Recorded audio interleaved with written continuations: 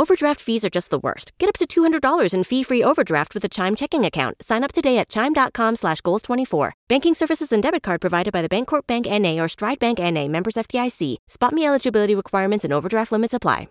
Every team, every topic, everywhere. This is Believe.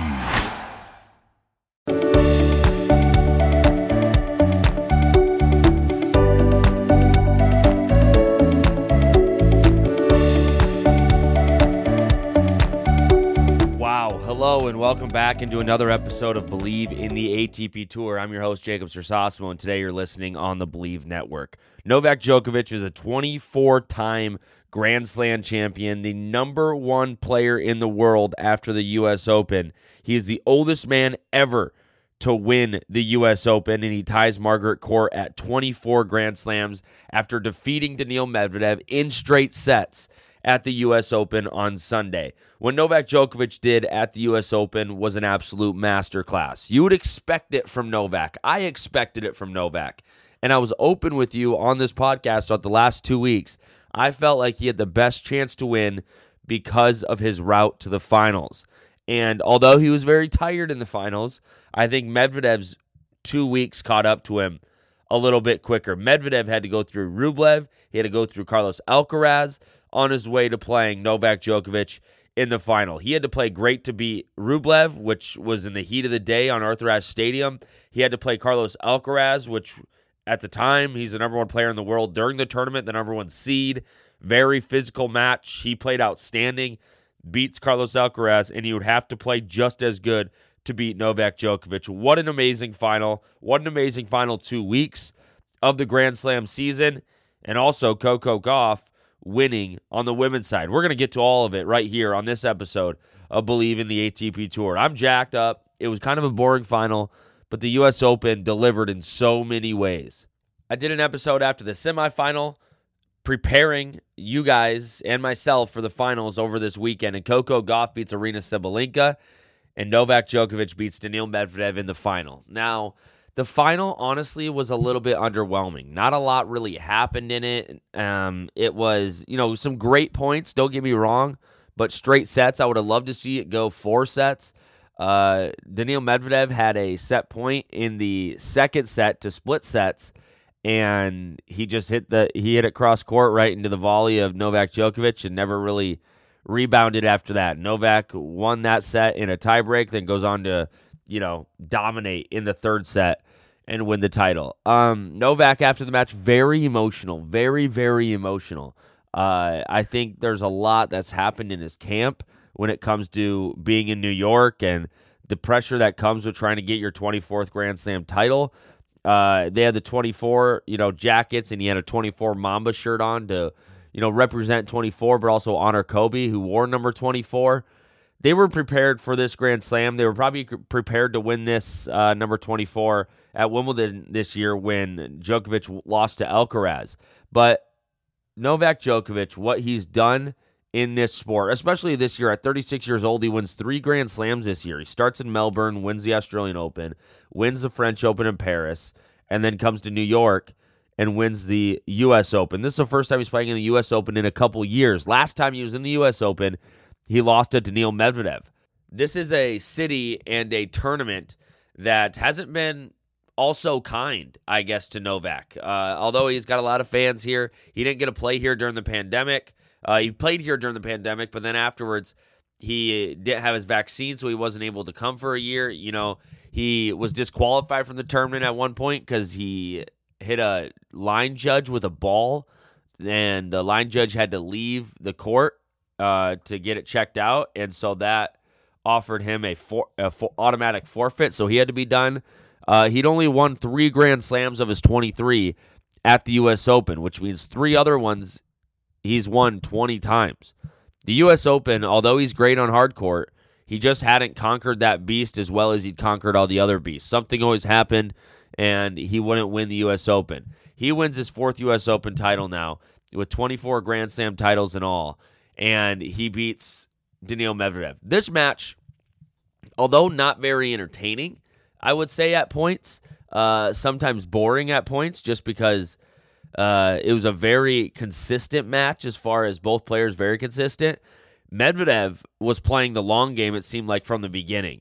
He'll stay in points. He stayed in points. He was ready to, battle it out through a long period of time because Novak was getting very, very tired, it seemed, because the points were lasting so long. There were things Novak was doing to try and shorten the points, drop shots, ripping backhands, ripping forehands, trying to get out of the point because Daniil Medvedev was ready to just play and play and play and play and play. But ultimately, I'm not sure if Medvedev just ran out of juice or if Novak figured it out. But it looked like Medvedev got pretty tired. And once, the writing was on the wall in the third set, when Medvedev got broke by Djokovic, and then Djokovic got broke by Medvedev to put it back on serve, and then Djokovic broke again.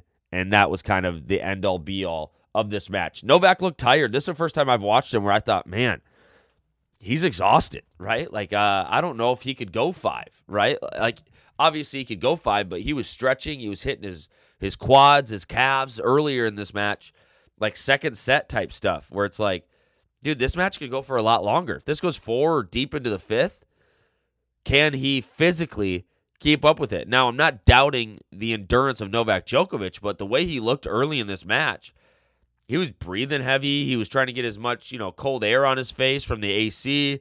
Like, he was doing everything he could, in my eyes, to not be completely exhausted or not cramp. I'm not sure which one, but he looked tired in this match. And this was one of the first times that I've been like, oh my, like, he is kind of old, right?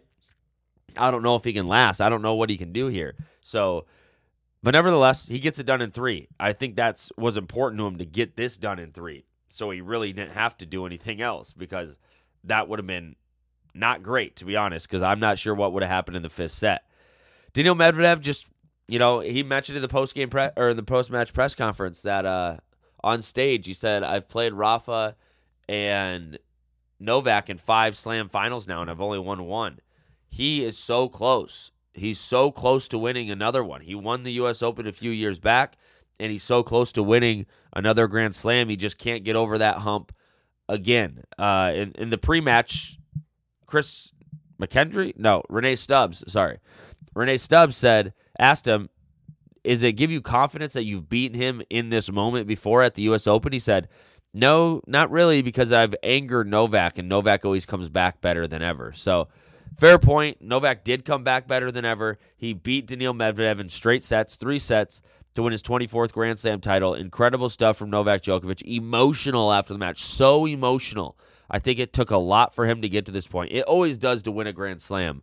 But at 36 years old, in a very physical match, a long 2 weeks with a lot of heat, Novak Djokovic gets it done. He's kissing his kids, kissing his wife, hugging everybody around him.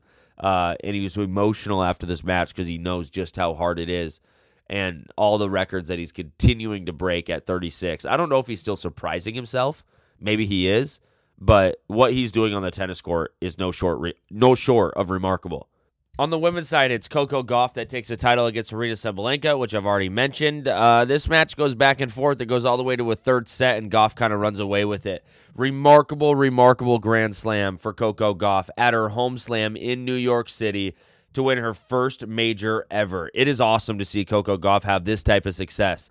If you remember on this podcast, probably a month ago, maybe, we had Steve Wiseman on. A couple months ago. It might have been right in June, maybe. We had Steve Wiseman on to talk about all things tennis, and he talked about the expectations for Coco and how it might be a little unrealistic to put these really big expectations on Coco, saying that she, there's a disappointment on her for not winning a Grand Slam yet, and then take a step back and realize she's only 19 years old. She turned pro when she was 14, jumped on the scene when she was 15. Just because she's been on tour and a big piece of tour for the last 4 years doesn't mean it's disappointing she hasn't won a Grand Slam, because she's only 19 years old when it's all said and done. And now she's 19 years old with a Grand Slam title. She's the youngest American to win the U.S. Open since Serena Williams did in 1999. Coco Gauff, 19 years old. Incredible. There's a video going around social media right now with Coco dancing at the U.S. Open, I believe in 2012. She was 8 years old. 11 years later, she's winning the U.S. Open. Incredible. Dreams do come true. here in America, and they do come true at the U.S. Open. Coco Gauff, such an inspiration to so many young women out there and so many young athletes. And for her to be this dominant at the U.S. Open, all tournament, it just felt like this was something special for Coco Gauff, right?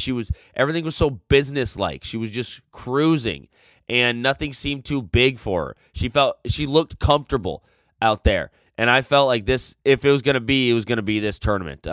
Remarkable, so awesome to watch. She's probably about to go on a huge media tour, as she should. Soak in the moment, Coco Gauff. You are a Grand Slam champion. As for the U.S. Open, I thought it was a fantastic tournament once again. As I'm open about this, and as a lot of you know, the U.S. Open is my favorite Grand Slam. I think it's the best sporting event in the world. It's 2 weeks. They get a little under 1 million people, I believe, go through the grounds of, the USTA Billie Jean King National Tennis Center. And the men, the women, the wheelchair, the doubles, all of it is so good. I think they do such a good job of putting on this event. It's the only Grand Slam I've been to. But playing in Arthur Ashe Stadium for these players, it seems like such a special feeling. And it is the largest stadium for tennis. 24,000 people it holds. The elegance, the celebrities, just having that massive stadium feel for a Grand Slam like this is remarkable and awesome and incredible, and there's so many ways to describe it, but until you experience it, you'll never truly know how special Arthur Ashe Stadium is. 20 years after Andy Roddick wins it as an American, he hands a trophy to Novak Djokovic on this championship Sunday as Novak Djokovic now wins his 24th Grand Slam. The U.S. Open, a great tournament. Once again, it had the thrill, right? Caroline Wozniacki coming back on tour has a great run. A lot of mothers on the women's side playing really, really well. 3 men make it into the quarterfinals that are from America and their home slam. Chris Eubanks loses early and then goes in the ESPN booth and announces the rest of the tournament. Like, so much that the U.S. Open brought to us, the fans, this year, and it never ceases to amaze me how well this tournament goes, how good it is, and the storylines that follow. I talked about the American men. Jack Sock, he retired from tennis to take up pickleball. One of the great American men throughout the last decade, I would say.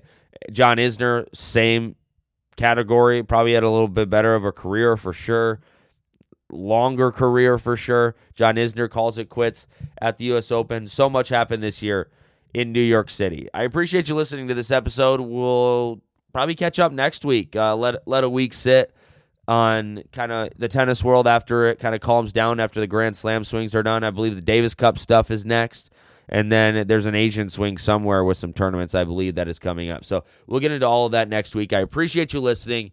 Thank you so much for sticking along for my U.S. Open coverage. As you can tell, this is my favorite tournament in the world in these 2 weeks. Although some late nights watching tennis, it's my favorite. So thanks for listening. See you next week. Have a good week. And Novak Djokovic, 24 Grand Slams. I think he's the GOAT for sure. Don't you think?